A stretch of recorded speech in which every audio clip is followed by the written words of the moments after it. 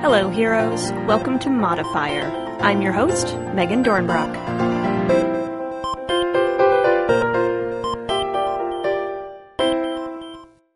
This week, I have one more Dreamation episode for you heroes, which means we're almost done with recordings from the echoey annex room and right at the onset of my con sniffles.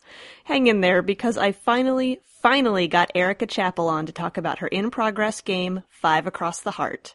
Erica shared some notes on this game with me about a year ago now, and I finally got a chance to play it back at Metatopia. It's a game that has seen many iterations and has taken influence from many game systems, including Erica's own It Must Be Tuesday. It's a game about punk teen magical girls, and I couldn't be happier to share our mutual gushing about the game and the genre with you. There's some cool mechanics in the works with this game, and Erica has been sharing its progress and evolution online the whole way. If you're into Mahouse or watching a game system evolve, you're in for a good one. Let's get to the show.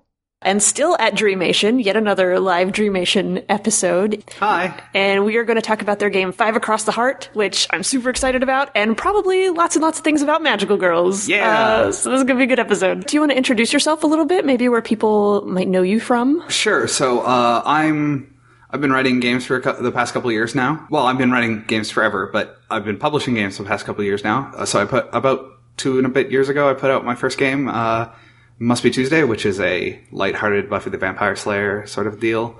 And I started writing Five Across the Heart, and I've been posting updates about it, so a lot of people have kind of come across it, stumbled across it. And I published a couple other games, a military role-playing game, and a lot of little silly games, mostly about Arnold Schwarzenegger. So why Arnold Schwarzenegger? I love terrible action movies. Okay. I'm a person who likes bad things. Like, my favorite show right now is Riverdale. So the particularly terrible Arnold Schwarzenegger movies of Red Heat, Commando, stuff like that. I really dig that kind of awful nonsense. So I started writing, I wrote an Everyone is John style game where everyone plays a malfunctioning Terminator. Okay. And then I wrote a game based on Commando where you try to be the villain that dies last. And it started developing into the idea that maybe I should write a role-playing game, like a one-page role-playing game for every Arnold Schwarzenegger movie. So that's an ongoing project. Yeah, I can imagine that's got a foreseeable future. Yeah, that's to work. That's a big thing. But the other big thing that you're into is magical girls. Oh, yes. Which, that's why we're friends. Absolutely. And Five Across the Heart is Apocalypse World hack? Or no. what was... I mean, it is... Sort of, It's a custom system that has, a lot of... The way I kind of think about it these days is I think that every game designer should learn from Apocalypse World. Mm-hmm. I think that if your game these days doesn't have influence from Apocalypse World... Right. And you don't know exactly what you're doing, and I would never claim to know what I'm doing, you're probably going a little off course. Well, okay. I think it's really important Yeah. to learn the stuff about, rolling as story twists instead of Right. as actions and stuff like that. So Five Across the Heart has bits of Apocalypse World in it, but it also Right. has, I don't know, my testers always make fun of me as it gets more and more Fate-like. Mm-hmm. Yes, it has been through many, many iterations, and maybe that's probably part of where I'm mixing things up in my brain. Because you've been working on it for a while. Almost 2 years. It started as... Okay, the journey of this game Yes. is incredible. Okay. Because it mirrors a journey that I took. Let's start with my favorite show when I was a child was Sailor Moon. I knew nothing about it, but I loved that terrible Deke dub, and I loved that show so much. But obviously I stopped watching it eventually. It went off the air. I moved on. And I got into role-playing games when I was 13. And I started writing role-playing games almost immediately thereafter. I have a bunch of terrible, terrible games from high school. But the first game that I ever published was Must Be Tuesday, this Buffy the Vampire Slayer thing. And the fun thing that it has is a slider between mundane and supernatural, where if you fall off one end, you become the victim of the week. You fall off the other, you become the monster of the week. Ooh. And you take over GM duties at that point to show your demise. And somebody said, people were throwing up ideas for, monsters that could go into it, right? Mm-hmm. And somebody said, you should do a Magical Girl one. And I went, well, it's not really the same thing, is it? I don't know. I haven't watched a Magical Girl show in forever. I loved Madoka. Maybe I could do something Madoka-y. Okay. And I said, well, this is probably a good opportunity if I'm going to write this thing to go back and watch Sailor Moon, because I always wanted to do that. So I loaded up, I found some subs of Sailor Moon, and I jumped in like, yeah, I heard it was different in the Japanese. I don't really know much about it. I've never watched it linearly. And then I powered through this series. Like, I did the first season in like a week. It took a little longer to do the second season because it's kind of slow at a lot of places. Yeah. And once I cleared it to the third season, I just powered through the whole thing. Cried like a baby at the end of it. Like, it was once again like my favorite show. Like, oh my god, what an incredible thing. And I like scrambled to find whatever I could like it, or I started watching the musicals, I watched the live action. I immersed myself in this stuff, and I went, oh yeah, I forgot, I really love this stuff.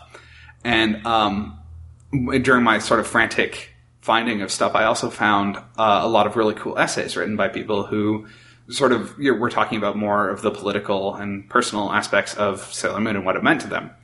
And being somebody who was having all sorts of identity wibbles at the time, I sort of latched onto a lot of that sort of stuff. And I grabbed onto the particular essay about how magical girls were sort of this version of superheroes whose trappings of power were femininity, which I thought was an incredibly cool little observation.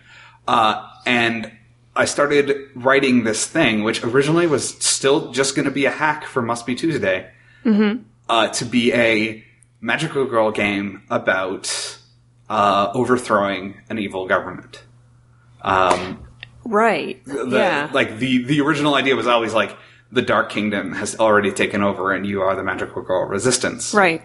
And I started putting in a lot of the influence from stuff I love, like Riot Girl music and stuff like that. Like a lot of the early version of this was written while just listening to Bikini Kill albums on loop. And fantastic. Yeah. And so it had a punk sensibility from an early incarnations of it.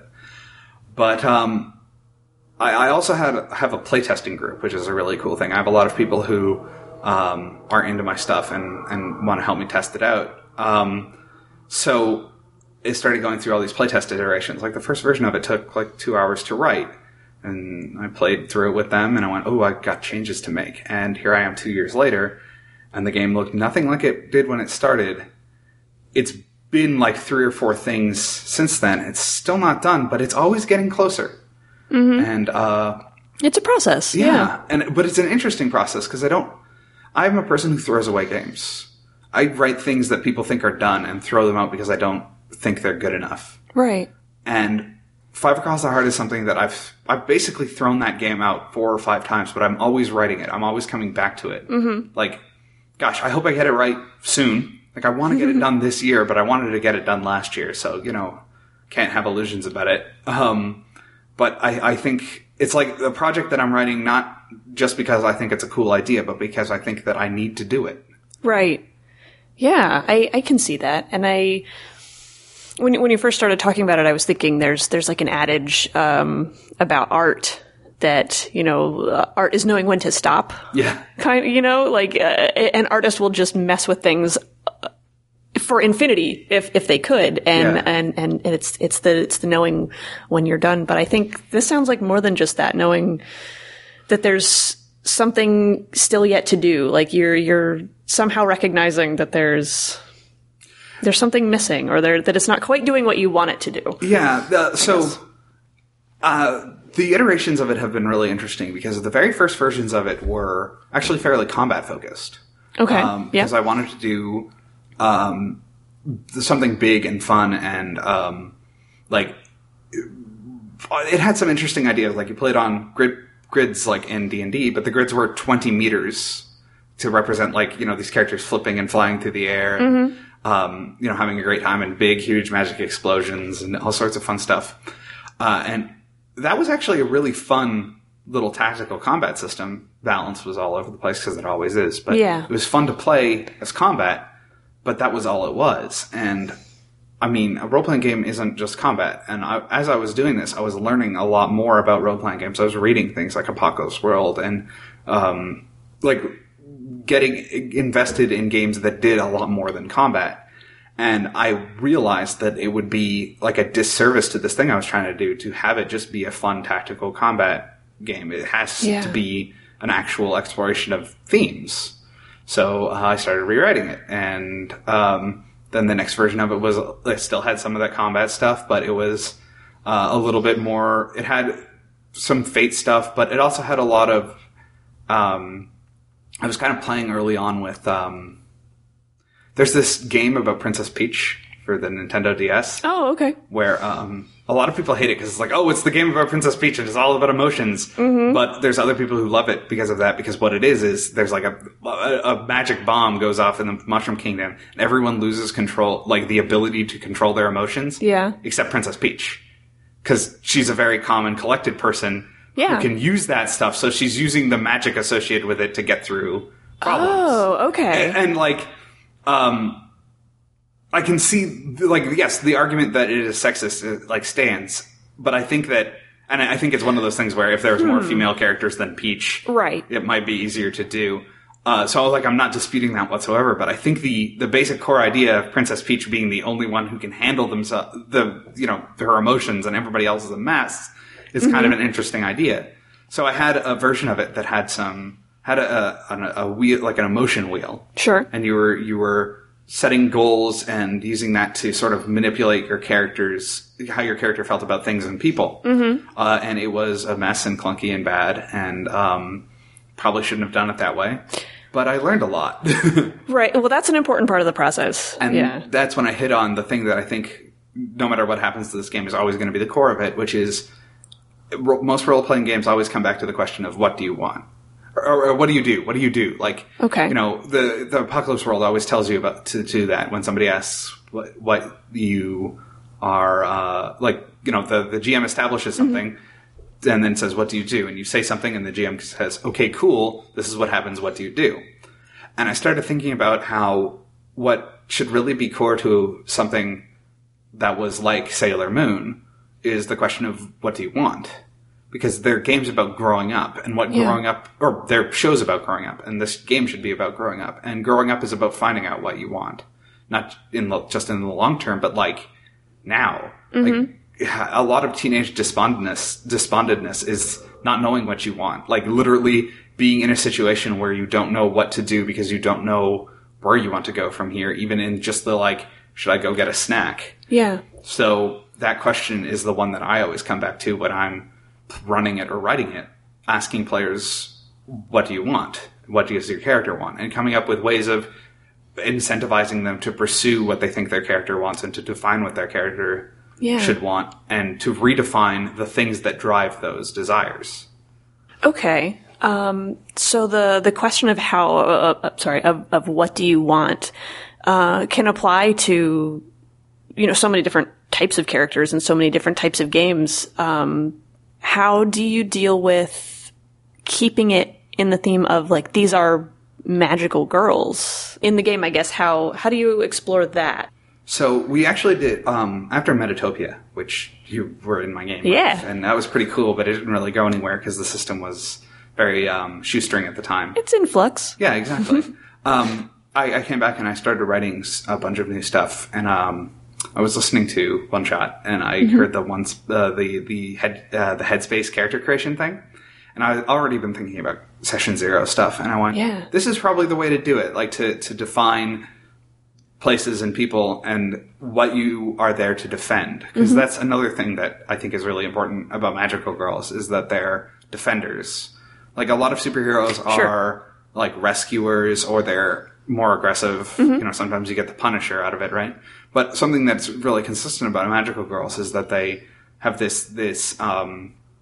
have various anchors to the world that are things that they need to defend. And the conflicts that come up, even though they're often these very cosmic conflicts, always have personal anchors. Like, even if it's just Sailor Moon rescuing Naru for the, like, fucking 12th time in the season, they're always coming back to something personal that drives them. And, like, personal connections to people and places.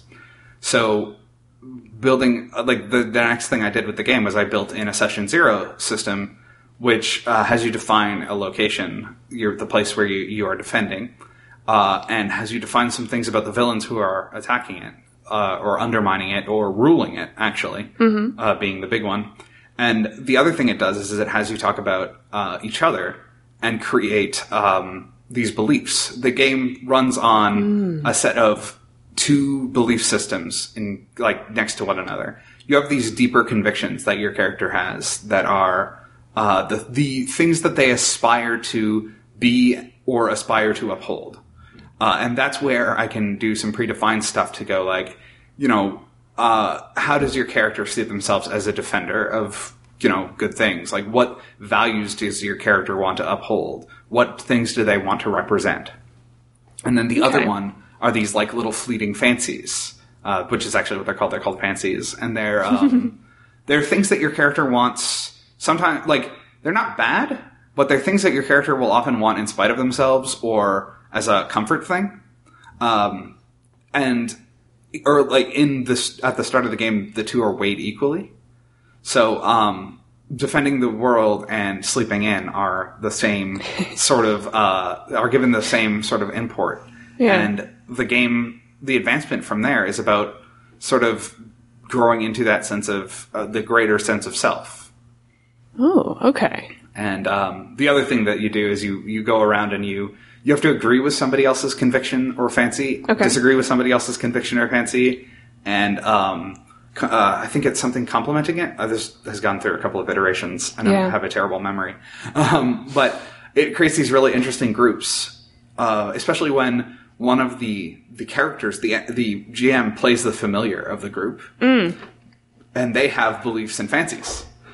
So the familiar ends up having the favorite magical girl who agrees with their view, and the troublemaker who has different ideas of what they need to do as a group, and that create everybody having connections with one another. It makes them all friends and as well as allies. I think that's something you get a lot. Is you get a lot of groups, even in games with session zeros, where you give reasons for people to be doing things together as a group, but they're not friends. So something that I wanted to do was make everybody be friends. Yeah.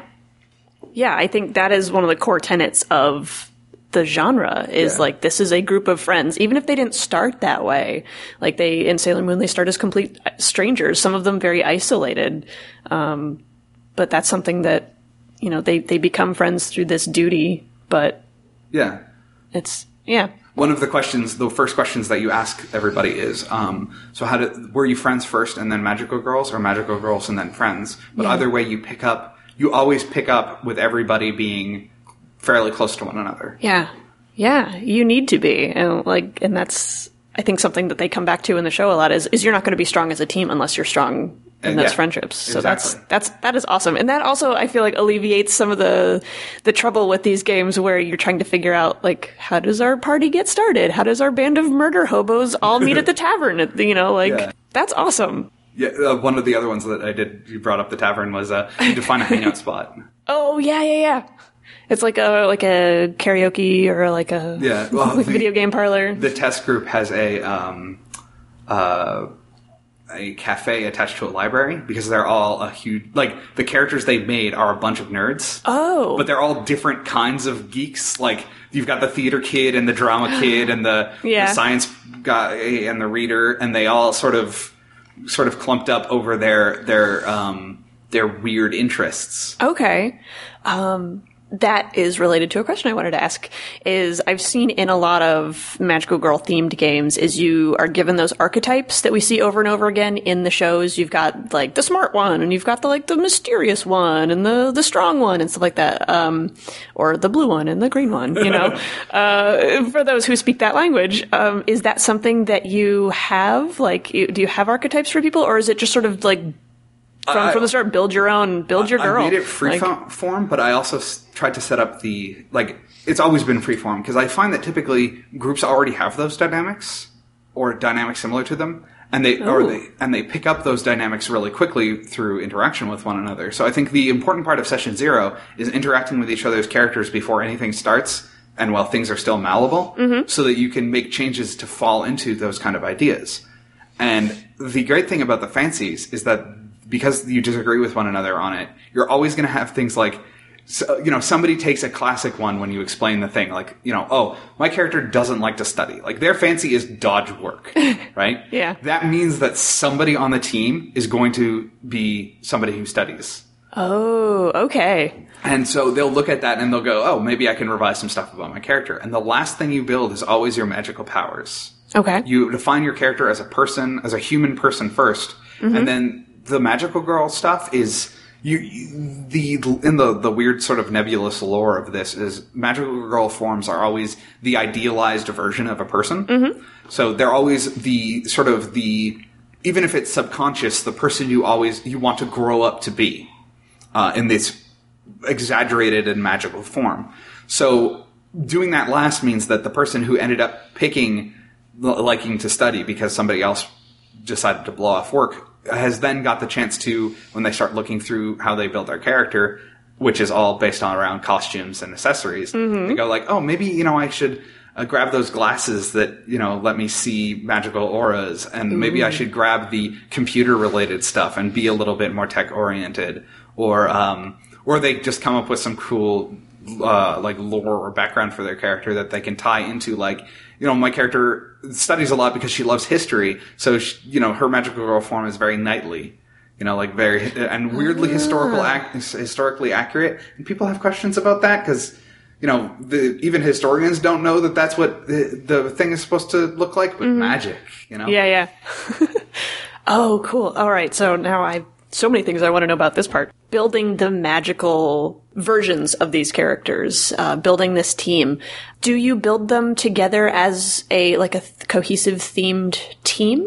Not usually, because okay. this is a sort of, there's the punk sensibility to the game. The okay. idea that these are rebels. Gotcha. The idea that they would be ragtag makes sense. And I really do like the idea of a team that all looks a little different. Like this is Sailor Moon is always my touchstone for this. Right. But this is the Madoka part coming in because I really liked Madoka too. I watched it once and I've never been able to rewatch it because it hurt me. Yeah. But, it is a mean show. Yeah, but the thing that I really liked about Madoka in terms of character design is that everybody has a character design that is reflective of the character's personality and abilities and sort of the nature of the ideas that they draw from. So, this more elegant older girl who, Mami, the blonde one with the weird curls. Yeah, I like her. She's got this very, late Victorian Edwardian style with her, the way that her shirt and collar goes together and her longer skirt and the petticoats and all that. And, it fits both with her weapon, the muskets, and this sort of idea that because she is older and because she's been doing it longer, she comes off as refined and a little old-fashioned to the other characters. Yeah. Especially when we find out that her mercy and morality that she has towards the other characters is considered old-fashioned to the younger and more rebellious characters. Or Sayaka, the blue-haired one. Yep. She is sort of a knight. She's a paladin, and it's reflected in a lot of the look of her stuff. Even her skirt being cut at an angle is supposed to look like a cloak of a musketeer hanging over one shoulder. Yeah. And she has a cape and she has a breastplate and all that kind of stuff. So that's stuff that I wanted to mimic. So one of the other things that has stayed through all the incarnations of this game is that you always have built your character's powers by defining what your costume looks like. And picking from lists of costume elements. Excellent. Okay, yeah. So tell us about, this process. It's a little in flux right now. Yeah, no, that's fine. I finally got the narrative parts to something that I really like, and I'm making adjustments to it, but they're adjustments to, the nature of resolution and math and stuff like that, rather than nope, we gotta burn it all down. Of course, you're talking to me now, 2 months from now, it might be gone. But that's fair. Right now, I like the place the narrative stuff is at. Yeah. Unfortunately, the combat, which used to be really good and really compelling, is poop. It's kind of nonsense right now. It's getting better. Yeah. I ditched turn structures entirely for it and just went with something freeform, a little Apocalypse World-y, act react. But now I have to redefine everything again. I've got 4 or 5 different incarnations of these different costume types. But I've always had a list of about 20 costume elements, give or take, of themes that I always wanted people to bring up. Yeah. And like some of them are like, the classic schoolgirl look, that's there for a reason. These characters are students of their future selves, right? And it's a dress up thing. Like, that's one of the elements that, I can't remember. Oh, it's that person on RPG.net who watches through Sailor Moon, Shadowjack. Okay. Had a great observation that, Sailor Moon's original costumes, like the early ones. Oh, yeah. They're dress up. Yes. Basically. They're her school uniform that has been sort of heightened and they've got like maturated pieces and bits and pieces of other things. Yeah. With bits attached to it to make it sparkly and magical and fabulous and fantastic. So that was always an option. And the thing that's always done is that you take that, it doesn't do much for you now, but it makes your character advance faster or bigger or better. Or like gives you more stuff to get into. But there's also like, there's always been like knightly gear, because I really like that kind of imagery. Same, yeah. Like magical knights is a really cool idea to me. In the background of this, the Knights of the Round Table were precursors to the Magical Girls. I wrote a short story called Familiar, which follows this Raven familiar from prehistory to the modern day, as they sort of go through all this stuff. Like, they have as the old empire of magic falls, and he was on the rebel side, his lover was on the other side, and we find out why they're animals. They transformed into animals in order to sort of hide from the gaze of the High Queen. And then we see him in Roman times, like pecking away at the magical infrastructure, hiding behind frescoes, and like formulating a plan. And then we have a comedy scene of him giving Lancelot this trinket he made to hide them from in this world, everyone has magic naturally. The world ought to be a place of magic and wonder, but all of our natural magic is being suppressed by this magical government, which is like taxing our emotions and our life force from us. It's very sort of anarcho-feminist angle to it in philosophy. So this Raven drops in and drops this amulet in the hands of this young Welsh boy, and it's like, you're a magic knight now. We've got things to do. And then it cuts forward a couple hundred years, and we find out that the High Court's answer to this has been that they've twisted the code of chivalry to create this much more awful and patriarchal thing. And the Raven is stealing the brooch that he handed out to this kid who's slayed the local lord and just taken his castle and just ruled over it because he thinks he's entitled to it. And he has a brief moment where he sees a girl by the river and then decides to drop the amulet in the river and fly away instead. And then cut to like the early 19th century when he gets this idea, like he drops in to try to help a family at the house he's staying at. Like he's resting in the roof of the thing, and he sees there's like a evil magical crystal, like jadeite scheme going on. And he pecks the crystal loose, but the girl whose bedroom he jumped in, like, hits him with a frying pan. And anime happens, and she becomes the first magical girl, basically. Okay. And I had a lot of fun with that. Like, what would the magical girl, ideal be for somebody in the early 19th century? Yeah. With very different fashions and ideals and stuff like that. Ooh. And then, cut to the modern day and this rebel group, So, I forget where I was going with that, but I don't know. We went to a cool place, though. Yeah, it was a cool. I had a great deal of fun writing that. Magic Knights. That was which are fantastic, and I love them. And I realize it's an audio medium, so people can't see how happy I got when you said that the King Arthur Knights of the Round Table are the first precursors to magical girls, because those are both my jams so hard. I have this image that the real King Arthur was like 12 years old and was basically like Usagi in knight form. And he's actually under a mountain somewhere, like frozen in crystal or something, and maybe a mission can be getting him out. There you go. I have this, I have to get the magical girl stuff down first, but I want to do alternate player classes. Because I know people are going to want to play Tuxedo Mask and stuff like that. So I want to find a way to do Tuxedo Mask in this framework that I've got. And I've got a couple of approaches that I want to do. And one of them is that you can find and reawaken some of these ancient knights with their original codes of chivalry. but they would have to deal with like the time displacement and the differing values, and they'd have like their convictions would be replaced with like sworn oaths.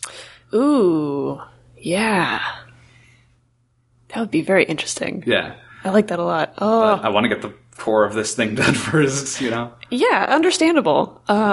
So you mentioned you're at a place that you like with the narrative. Yeah, about it goes really well. The last change I made to it was to the basic mechanic, like the basic resolution system, that still works the same way mostly, but there's guidelines that are much more tightly controlled, and it makes a lot more difference what stat you're rolling now. It sort of controls the outcomes a little bit, because the game has 3 stats, and they're approaches instead of abilities. Okay. They're hot, cold, and warm. So just like, hot, anger, or direct approach, or just getting things done. Right. Cold, which is, I often joke, cold is playing like a role player. Metagaming or plotting, planning, the kind of backstabby murder hobo bullshit that characters engage in when they don't really have the morality of a character. So that's a great one to bring up whenever you have a character who tries to do something that makes sense from a mechanical, or if you were a person making a rational plan about the situation perspective. And I've tried to set up the consequences of it so that either it goes really well and you get the feeling of satisfaction, or your whole life falls apart, because that's not what this genre is. And then warm is the like friendly one that it's a great stat in narrative, because it usually goes really well for you in narrative, but it doesn't work as well in combat most of the time, because unfortunately you can't hug a demon, or can you? When you get really good at it and when you have spells to accompany it, it's awesome, but early on it makes you the support character who helps their friends out and runs away from demons a lot. Yeah. Nice. And you also mentioned, it sounds like you've got a playtest group that's been working out. So how long have they been playing the game? What you've been since the very start of it. Okay, awesome. Yeah. What is that experience like? Like, what kind of things have they broken for you? Have they found, like... There's posts throughout the thread that I use to sort of track my thing, which are video game style patch notes. Oh, okay. That just show an illustration of the kind of shit that they have ruined over the course of the game. They're wonderful. I want them to know. They're going to be listening to this. I want them to know that they're wonderful, and I hate them so much. Because and they're doing their job. Yeah. There's times when I've had to split posts into multiple posts of just like, all right, so we had to get rid of the hat because the hat was broken, and in the very first playtest, somebody had a hat that let them roll like 50 more dice. Wow. And we've got to, we're changing this, and we're changing the size of the dice because it turns out that the modifiers right now are just too big, and like all this stuff. And they're at the point now where they're just joking about like, this version will last a week, Yeah. So, but it's good because that's true, and they, it's a great help. Excellent. No, it's good to have a reliable play group. I feel like to go back and see, because they're familiar with it. Exactly. They can point things out. Though that does also have a difficulty with, like, they've been through so many iterations of it at this point that legacy rules creep into the way that they think about it. Oh, so, yeah. I'm trying to, when I do fresh versions now, I'm trying to branch out to, like, other groups to try to get fresh eyes on it before I drop it back with the people who will snap it over their knee. There's a couple, like, the group has a lot of different, like, people who some of them ask, like, really good questions that, like, oh, I'm going to have to think about that one, and, make me reassess a lot of stuff. And other people who are just like, well, I took, like, a look for about 10 minutes, and I went, if I took this spell, this thing, and this thing, I've broken your game wide open. I will kill any demon in one shot, and all his friends, and everybody else becomes friends with me. I go, well, I'll fix that. See you next week. Cool. And so you've been playtesting at these types of cons? Yes. Well, I've only ever done the Metatopia one and a couple of other little, like, just random things like that. I didn't bring it to Dreamation because I was trying to run something else. But, sure. And also because I'm not confident what I have right now is in a playable state. Yeah. I'm pretty sure it would work really good for 15-minute stretches, and then I'd have to go, and then this happens, and we're on to a new thing. What do you think you'll have to do, or how do you think you'll have to approach getting it to a playable state? As crazy as this sounds, I need to keep all the rules and stuff. The rules are all good, but what I need to do is I'm one of those people who work with multiple screens. Like, I can't do one anymore. So what I need to do is shove everything, all my existing files onto a screen over there. Sure. Open a brand new document and transcribe everything, like fresh. All the ideas over there are going into here in a totally rewritten form, so that it has a cohesive thing. At this point, unfortunately, the game has loops that are so tight that it's really hard to explain them. Right. Never mind write them down, because everything feeds back into itself. Yeah. That's something I love talking about. Is I make a lot of games, and I concept a lot of games. I do. For every game I complete, I have 5 games that I got to a playable state and I decided that it wasn't worth it, or that they weren't going in the right direction, and about 10 concept explorations that didn't make it. Because that's kind of how I get excited about something. I write something and I go, maybe not. But one of the ways I love concepting games is flowcharts. Because games have to be cyclical. They're narratives that never end. Or if they do end, they end at the behest of the players and the GM. So the system itself has to always cycle. Okay. So I write these flowcharts that come in at the top and always flow back up to the top. Of this leads to getting more of these, which means that you can do this, which generates things that lead back to the top of the chart. Okay. Which is a really good way of making systems that work really well for, creating cool narratives and having good math. I failed math 3 times in high school, but so I don't know numbers. I can't do mental math, but I found that if I build my systems tight enough, it doesn't matter. I eventually learned to feel out the changes without actually having to know any of the mathematics. Okay. But it makes it real hard to explain it to people, because everything has something that came before it. Everything has something dependent on it, and which it is dependent to. And that makes it really hard to write it in a way that a human can understand. That can be tricky. Especially when you're doing a lot of revisions and what links to what changes. So that's kind of the reason that it's a mess right now.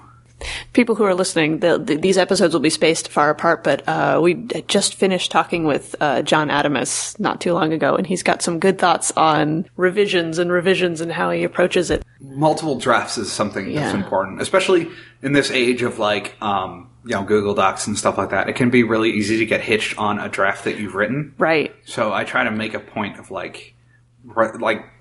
recycling to a fresh page every once in a while. I've done that about 6 times. Okay. So that's pretty good. But on top, the game right now is about 15,000 words of things I got to rewrite. But it's about 15,000 words of rules, and behind it is about, I think on last count, 650,000 words of notes. Oh wow! Okay. Yeah. And old drafts, and old revisions, and old equipment sets, and old spells, and word webs. things that could be useful later. Yeah, exactly. To mine them for other things. They end up nesting in I have an old version, and in that folder is the version before that, and in the version before that, until you're all the way to the edge of the Google Doc window. Yep. So ultimately, when people play this game, when people play Five Across the Heart, what is the experience you want them to come away having had? I think the ideal for me would be for them to, in the course of 3 or 4 sessions, have experience the narrative arc of a good season of Sailor Moon. Cool. To start with characters who have few attachments to anything but each other, and who have mostly frivolous goals. And then at the end of that, to have confronted something larger than themselves, and to have grown as people, and to have taken a concrete step towards who they're going to become. And to make it so that they can go back and do that again, and take another step if they wanted to do another set of sessions. Okay. How do you do that with the game so far? At least in this version of it. How do you so they start with these more frivolous goals, or these little things. How do you make them confront something bigger? So the interesting thing that I have that I'm really proud of is the way that this game has a betting system almost. Oh, that's right. Based Okay. on your wants. So, the game uses a resource I call moats. And what you've got to do with this game is you've got to have a pile of something. What I use is these wonderful little costume jewelry rubies that are perfect. I have like 500 of them. And, you put a couple of them forward and you say, this is connected to a want. And, I've been using Post-it notes now. So you put a Post-it note down, you write your want on it, you pile your moats on them. That way you can have multiple of them, because that was a problem we had early on. That was a problem with the Metatopia game. You could only have one. So now you can bet everything else out onto desires that you create, or wants. I keep saying desires, but they're wants now. I don't know. Fine. Linguistics, right? Similar, yeah. And those are based on your fancies and your convictions. Okay. So when you don't really have much else to do, it's always a good idea to throw out a want based on your fancies, because they're usually frivolous and easy to do. I want ice cream. Bloop, done. And then you go out to achieve that. And that can give the GM story hooks, because I'm a big believer in the GM as a reactive entity. I don't want GMs to script a story out, and I don't think they should. I think the GM should have resources that they can bring into play based on player choices. So what the GM does instead is that they define villains, and the villains have plans. But the villain's plan unfolding is not the important part, because the plan is always like, I built Jadeite, he's an idiot and he needs to steal some stuff, and he does that by creating schemes based on, subverting capitalist culture, like making evil stores and evil sales and stuff like that. Like, that's who Jadeite is. So when you go out to get ice cream, there's a hook for the GM to go, oh, cursed ice cream shop. But the other part of that is that achieving your desires gets you more moats. So getting the things you want lets you build up this big pile and invest in more of these silly things and invest in one another and throw them around. And your moats are also your mana and your health. You use them up when you get hit. You use them to cast spells. You throw them at one another all over the place. They're a very fluid resource. The economy in this game is super fast. But if you fail to achieve what you wanted, you actually still get something. You lose those moats, but you get experience points. And that's the only way to do that. Oh, okay. So in order to grow as a person, your character has to be confronted by adversity and lose. Yeah. And so the thing that's interesting there is that you are motivated as a character to expand by taking on things that you can't achieve, which your convictions are often the source of that. Once you've gotten yourself into trouble with your fancies, you can then start using your convictions in this higher stakes scenario to go like, oh, like the ice cream shop, the owner of the ice cream shop has been kidnapped. And I have a conviction here that says that, I always defend the innocent. Sure. And ice cream shop man never did nothing wrong. So, that I create that conviction, and convictions are, magnified. Mm-hmm. At least they're going to, I'm not sure exactly how much they're going to be magnified, but convictions are much more important, and they'll be harder to do, and the sting of them will be much greater, because your moats, your big pool of moats, are sort of a general, indicator of your character's well-being. They're sort of a holistic interpretation of your character's psychology. You can never have too many of them, but you don't want to run out of them. Yeah. Ooh, that's tricky. Yeah. But getting experience points from confronting it, because, maybe you didn't rescue the ice cream man, or maybe you didn't rescue him in time. Like, that can happen. Like, this game is based on the sort of the brighter Sailor Moon stuff, but bad stuff happens in that show too. Like, oh my god. Yeah. So, that happens, and your character is forced to confront a failing of their own. So they get this experience out of it, and they can turn those experience into, obviously you can buy new spells, you can buy new fun things, but the way that experience spending works is that everything you spend on magic, when you reach a certain amount of magic stuff that you want to have spent it on, you check off a box of personal advancement, because all of the advancement's done with checkboxes, because it's brilliant and wonderful, and thank God for Apocalypse World teaching us that.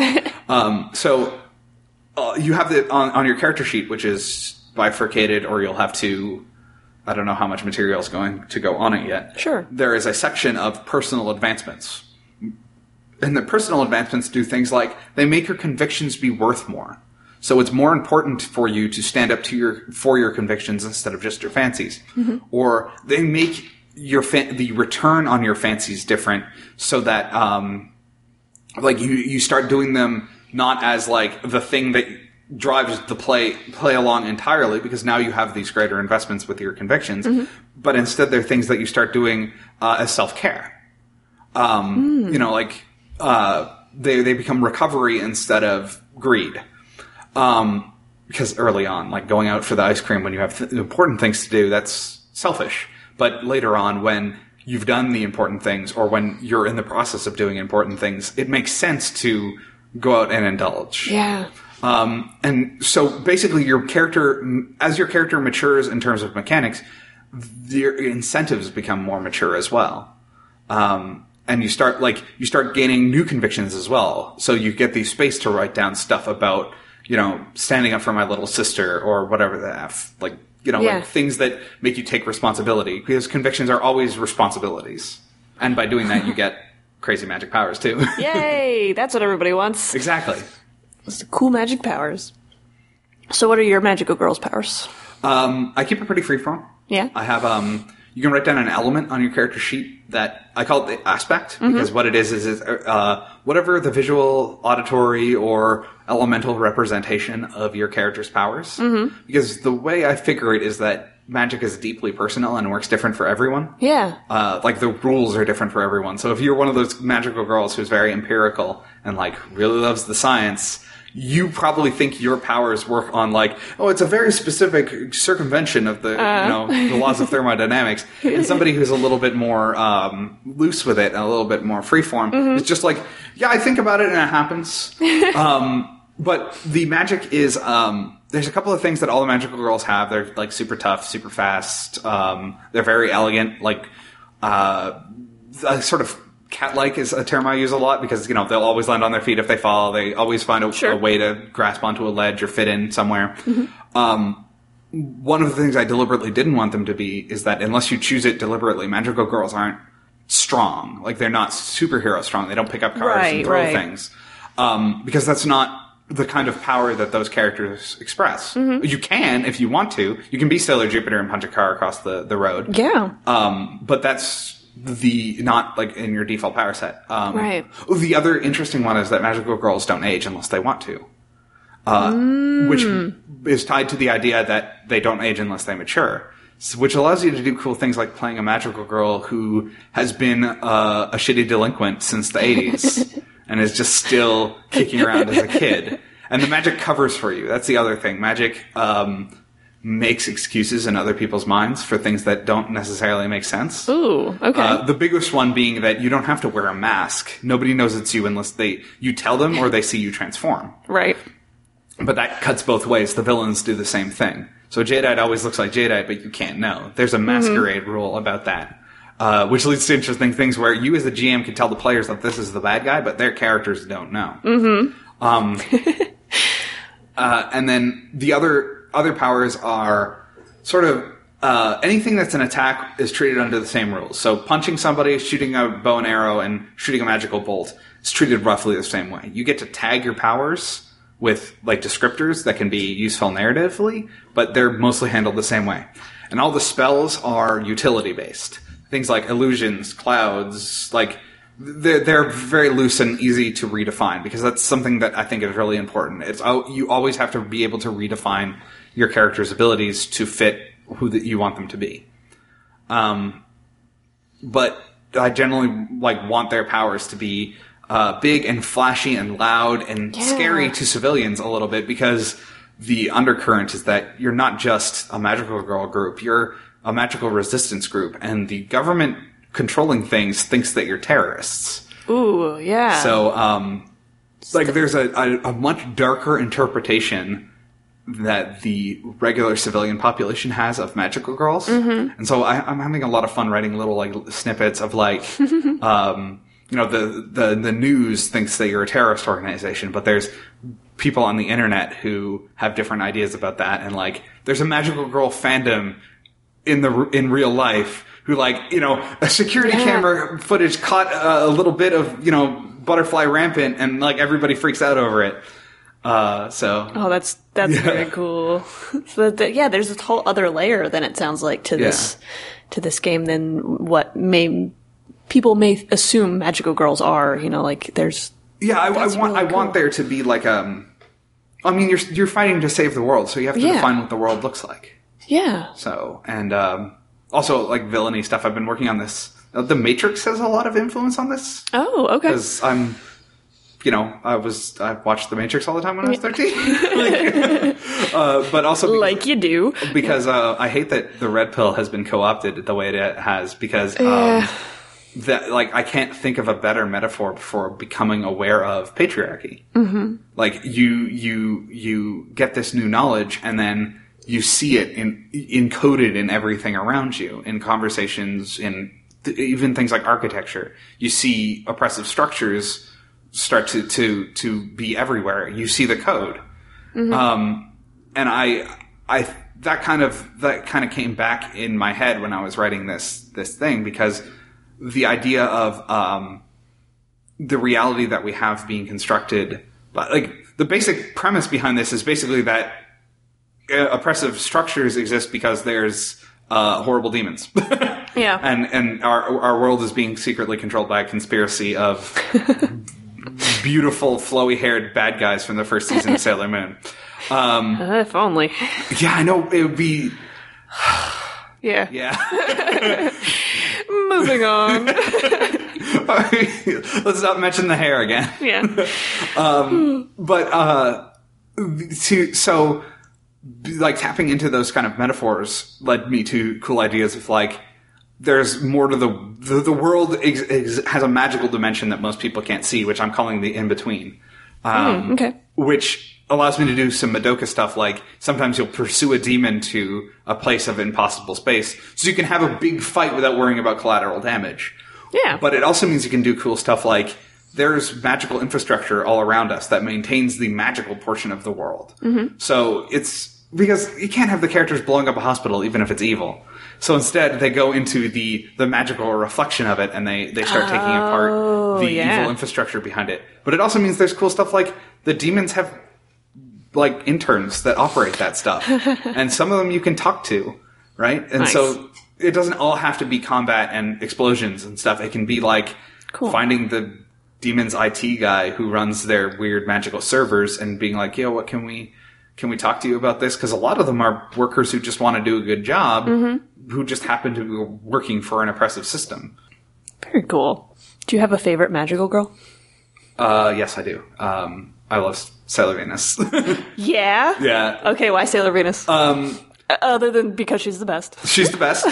She's the funniest. Yeah. She has the best episode of the original Sailor Moon, which is, I believe, episode 113, which is the one where the Heart Factory the Heart Factory are my knockoffs of those guys. Yeah. I want to talk about them in a second. The Deathbusters. That's what they're called. Oh, yeah. They're stealing the crystal hearts out of everybody. And we have that great episode where Minako is the only one who hasn't been targeted. She's super bummed out about it. She's worried she doesn't have a pure heart. Yeah. And she decides that what she's going to do is she's going to prove it. There's a blood drive going on. She's going to go to every blood truck, lie about her age, and give as much blood as she can. Yep. The passion of her heart. And then the wonderful sequence of her getting her, gets hit by the literal drive-by magical shooting of that arc. And the heart crystal pops out and she stares at it for a second and goes, ha ha! Grabs it and runs away. I love that episode because she's a really cool character that I relate with, because she's a really cool, I guess dichotomy is the word, between her silly and fun and, low random sort of external persona. Sure. And the fact that she is she's basically a person who's dealing with a lot of guilt and trauma. Yeah. She was a superhero before any of them. Yep. And she also is the leader of the team and has to take responsibility for everybody else. Mm-hmm. And so I really like that character. That really speaks to me. Hiding your pain with humor is something that I relate to a lot. So. Yeah. Absolutely. And also, I love her hair with the bow in it. Yep, she's very cute. And I love her look as Sailor V with the glasses. Oh my god, the mask is so cool. It was a very cool touch. Oh, I like that a lot. I love how complex these characters are. It's very easy to boil them down to those archetypes that we come back to with these games. The smart one and the whatever. Yeah. But they are such deep characters and have the ability to be such deep characters. And they're all, so far at least, in most of these shows, they're all girls, they're all magical girls, but they're feminine in their own way, their own definition of what that means, whether that is being a very girly or whether that is being able to lift up a car or even doing them both at the same time. Like Jupiter's pretty cool in that that's my favorite. Like I love Jupiter too. Like I love all of them. Like, God, they're all the best. But, absolutely. Jupiter is a really cool character because Makoto is like sort of torn between her interests and her physical appearance. Are especially so in different. Japan, like coded more masculinely. Yeah, she's very tall and very strong. Very tall at 5'6". Yeah, right. But yeah, she's enormous and she's into martial arts and, she has all of these bigger interests. She's loud. She's imposing. Yeah. She gets in people's way. But she also just wants to buy all the cute things and make cute food and fill her house with flowers and think about boys. But a lot of there's the interesting discussion there of given a lot of her characterization of how much of that stuff is her interest because she's genuinely into those things, and how much stuff is she trying to adopt in order to appear more feminine because she's worried about it. See, that's not the impression that I got. That's interesting. Really? Because I think part of that she has a lot of wistful moments where she's worried about her height and her one of the best examples is that episode of season 4 where they're at the dance. Yes. And when you're tall like me, nobody wants to dance with you. And you can see she has the most elaborate dress and all that stuff. And you wonder if any of that is trying to avoid a perception of herself. Maybe.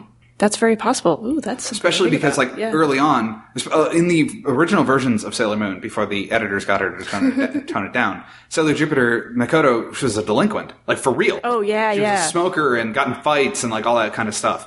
And the idea of if she would have an arc towards a more softened femininity, but because we didn't actually get that, we instead have this character who is perceived that way. Yeah, and I think whose arc is more about being perceived the way she wants to be perceived. Yeah.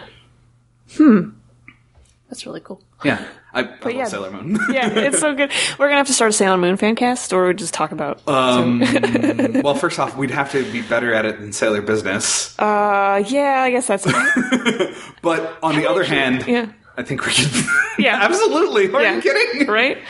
Oh, boy. I haven't actually listened to Sailor Business. I have to tell you an amazing story about Sailor Business. Yes. Okay, so they had a guest on their show, Leanne Centaur. Okay. Leanne Centaur wrote the 90s novelizations for Sailor Moon. Yes. She's been a guest on the show a couple times. Fantastic. I was at, 2 years ago now, I guess. I was at Kineticon. And I was wandering through the halls looking for a panel to go to. It was late on a Saturday. I had my headphones in my ears and I was listening to Sailor Business, an episode with Leanne Centaur in it. And I saw an open panel room and I went, I'll duck in. They're just starting. Ducked in. Took my headphones out. The voice continued. I went, wait a minute, what? And I looked up, and the woman speaking had Leanne Centaur's voice. Oh, and I looked at the banner, and I went, Sparkler Monthly or whatever. I think that's what she runs. Leanne Centaur. And I was my mind broke, the call is coming from inside the house sort of thing. And I went, you're Leanne Centaur. And then she went, yes, I am. You wrote the Sailor Moon novelizations in the 90s. And she, just downcast. Yeah, I did. Yeah. It was a dark period for her, I guess. Yeah. It was freaky and awesome. That's great. It's a Sailor Moon miracle. Yeah.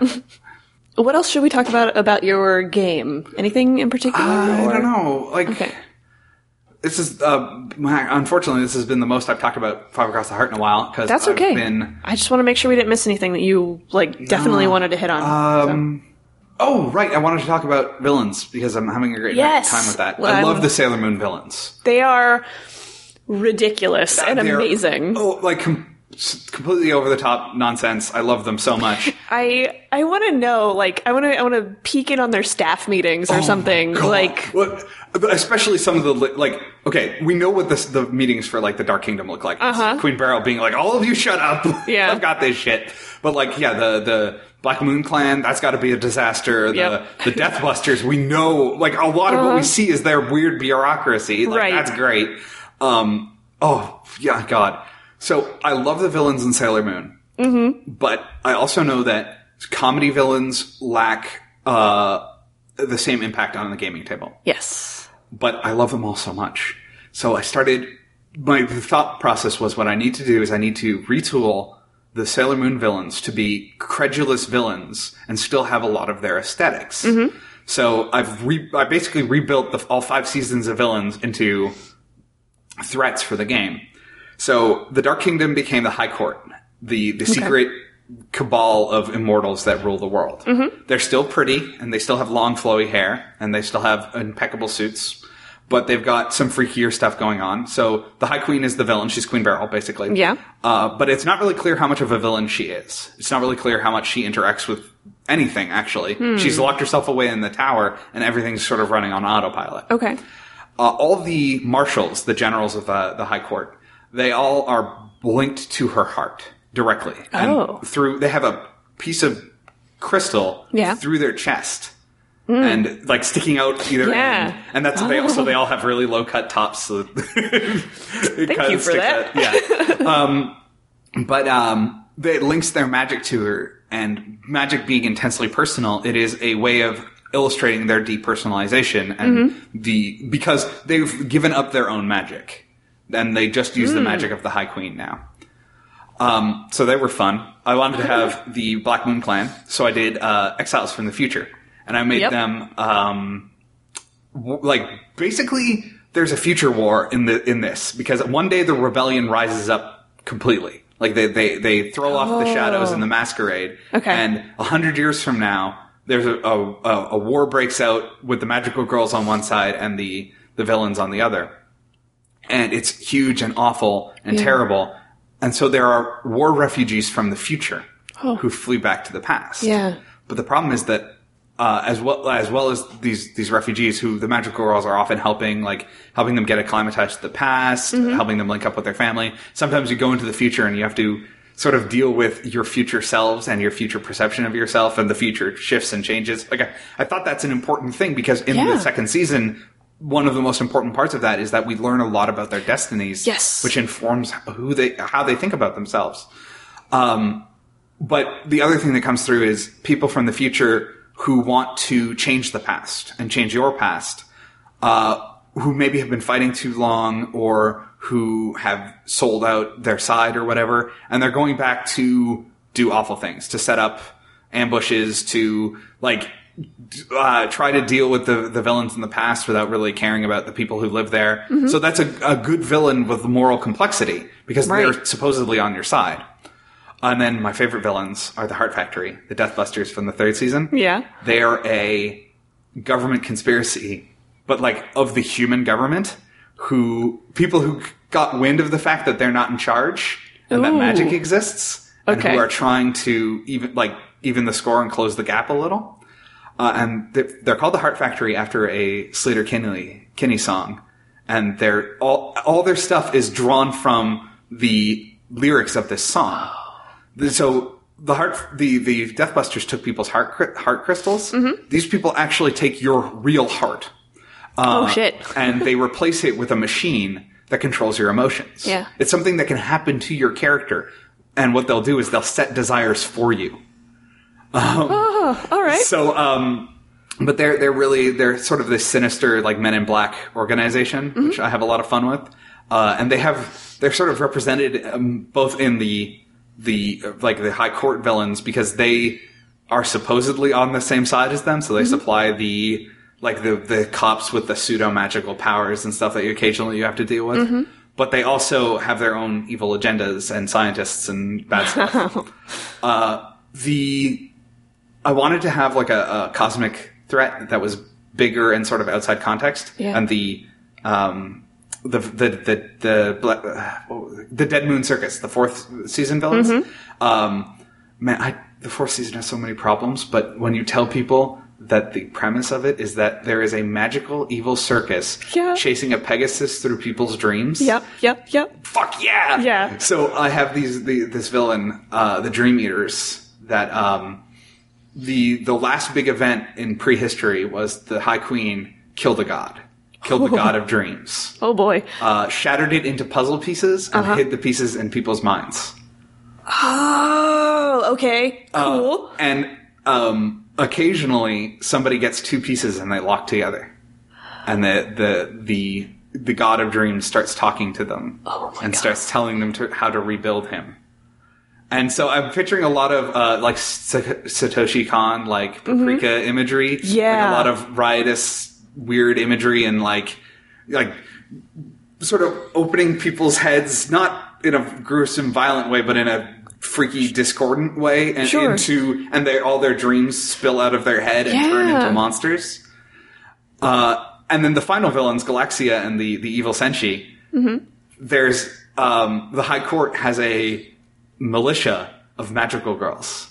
Oh, they have royal magical girls, and where the rebel magical girls that you play are all individuals, and they're all you all have your own things and your own desires and your own ways of approaching things.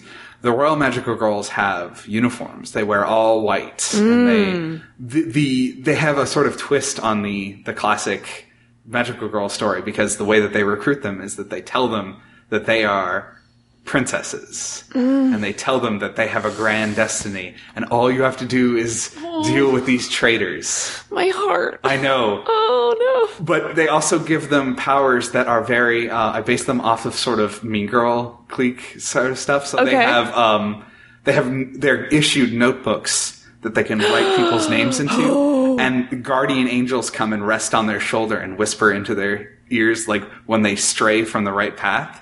So if you set a desire, but you're under the influence of the Royal Magical Girls, the GM can modify the desire. Holy crap. Oh my gosh, those are so good. Those are so good. Oh, evil magical girls and their burn books. Yeah, That's so good. I'm so excited for this. This is great. Yeah. It's good that I got to talk about it, because now I'm excited about it too. And I'm going to go home and I'm going to do more writing. Yay! Oh, that's wonderful. And where can we find you online so we can hear you talk about writing or ask you questions or see how this is going? The easiest way to find me generally is Twitter. I'm at @open_sketchbook on Twitter. Yeah. And I need to update the link, but I have a link. I'll pin the tweet for it, because I find for the last little bit I had my pinned tweet was about my Vietnam War game. This Vietnam War game was supposed to be a quick win, not an endless quagmire. And it was up there for like a year, and I finally finished that game, so I took that pinned tweet down and then started working on a World War I game, and it got hitched up. So I immediately put up, this World War I game was supposed to be finished by Christmas. Yeah. So, but I that one's done, so now I can put a new pinned tweet up, which will be a link to the forum thread that is most of where I post my stuff. Cool. It's like just 200 pages of me posting patch notes about various games I'm working on, and ambitions and projects and stuff I'm trying and stuff that isn't working, and wonderful discussing it. So that's going to be such a good resource, I think, for people who are in that quagmire of playtesting and how do I fix things. That's great. And it also has sort of, every time I start a new game that I feel is going to go somewhere, I do a post about it, summarizing it and summarizing my original intention. And that's where a lot of people like saw the first versions of Far Across the Heart and heard, The Matrix meets Sailor Moon meets Rebel Girl meets like Devil May Cry style combat. Cool. So, which is an easy sell for a lot of people. And they went, yes. Tell me more. Yes. Awesome. Well, thank you so much for talking about this. This is thank you for having me. And thanks for the motivation. Anytime. It's my pleasure. More Magical Girl games for me to play. Yes. Huge thanks again to Erica for chatting with me at the end of a busy con weekend and for being such a great con buddy. You can find her links in the show notes, and totally keep an eye out for this game. She's already got a character sheet made up for Star Butterfly, so you know this is gonna be rad. Some Kickstarters have wrapped up recently. Congrats to The Watch, and to Companion's Tale, and to SIG, and Alas for the Awful Sea for all funding successfully. Noir World just went up 2 days ago now from when this episode airs, and it is doing astronomically well. I'm thrilled to see you heroes supporting good games by such great people. You're all fantastic. That's it for this week, heroes. You can find Modifier on Twitter at Modifier Podcast, or at the headquarters at modifierpodcast.tumblr.com. You can send comments, questions, or contribution suggestions to modifierpodcast@gmail.com. If you like the show, please consider leaving a review on iTunes, as that helps more people find us. Modifier is a proud member of the One Shot Podcast Network, an amazing family of RPG podcasts that includes incredible shows like One Shot, Campaign, Backstory, and Talking Tabletop. Modifier's theme music was created by my favorite Bothan, Kat Greenfield, whose myriad talents are on display at katgreenfield.com. Join me again in 2 weeks for another episode of Modifier. See you then.